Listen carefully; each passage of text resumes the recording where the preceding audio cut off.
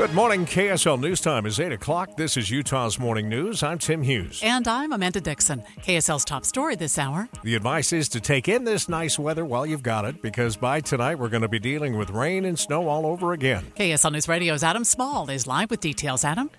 Amanda, we're going to see a few clouds in the sky before scattered showers are expected to start up for the potentially during the evening commute. But KSL meteorologist Matt Johnson says after that, between about 9 and 11 o'clock tonight, that's when things are really going to change. By tonight, around 9, 11 o'clock, between 9 and 11, that's when we could see a cold front that would bring a quick punch of rain switching to snow, then snow showers to follow.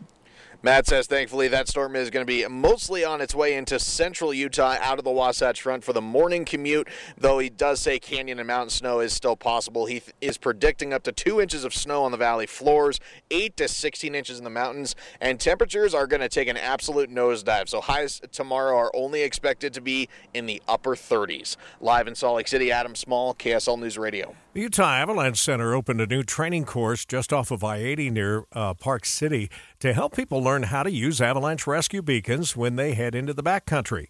Chad Brackelsberg says that knowing how to respond quickly when someone gets caught in a slide can save lives. Everything from your signal search with your beacon to probing, you hit it, to shoveling, it all requires practice.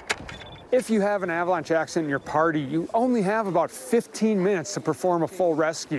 The new training center is in Pine Brook Park. A bill requiring more emergency shelter beds to open when temperatures drop to 18 degrees or lower looks ready to pass the Utah legislature. KSL News Radio's Peter Johnston joins us live. Peter? Amanda, right now I'm outside St. Vincent de Paul. This is one of the locations in Salt Lake County that homeless people can get warm when temperatures fall to a frigid 15 degrees. That's the temperature at which Utah's counties declare code blue, and State Representative Steve Elison wants to boost that. I'll call it a modest modification in the code blue alert from 15 degrees to 18 degrees. That's still just above half of the Fahrenheit freezing temperature.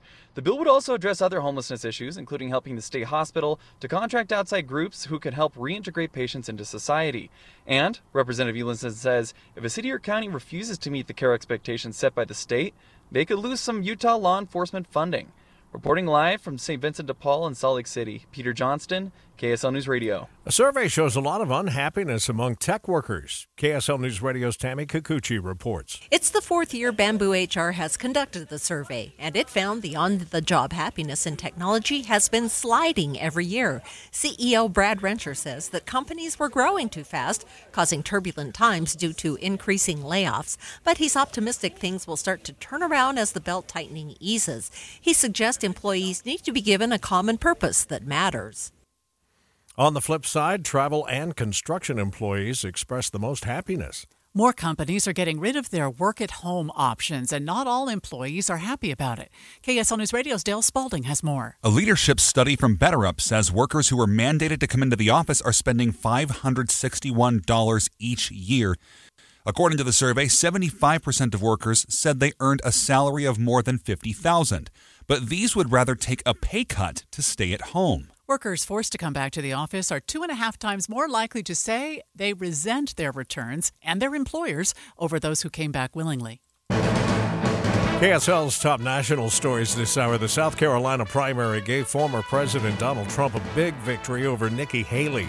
ABC political director Rick Klein says it will remain an uphill battle for Haley heading into Super Tuesday. There's no way that Donald Trump won't be winning big over the next week or so. And Nikki Haley has no realistic way of catching up. She is not going to overtake him in the delegate count. She is not going to be the Republican nominee unless something huge happens to either Donald Trump or his campaign. Haley also just lost support from one of her biggest billionaire donors, but she says she will stay in the race for now to give voters an alternative to former President Trump and President Joe Biden. First look traffic now, and here's Andy Farnsworth. And we still got slow spots in lots of areas. South 15, some backups from 31st Street in Ogden to Riverdale. We've got northbound 15 slowdown still in place between Murray and South Salt Lake. And some delays on the ramps from I-215 to 21st South and on the ramp from I-80 to go to 215 over by Redwood Road. I'm Andy Farnsworth in the KSL Traffic Center. The amount of people in prison is on the rise, especially here in Utah. KSL News Radio's Heather Peterson has more. A Department of Justice report shows that prison populations went up more than 2% in the U.S. in 2022. That's 1.2 million people behind bars. Here in Utah, the Department of Corrections estimates it went up even more than that in 2023, about 6.4%. Part of the reason is because of a growing population. Another reason could be post-pandemic related, though officials are still trying to pinpoint why. Utah currently has about 6,400 inmates, inching closer to its maximum capacity of 7,000.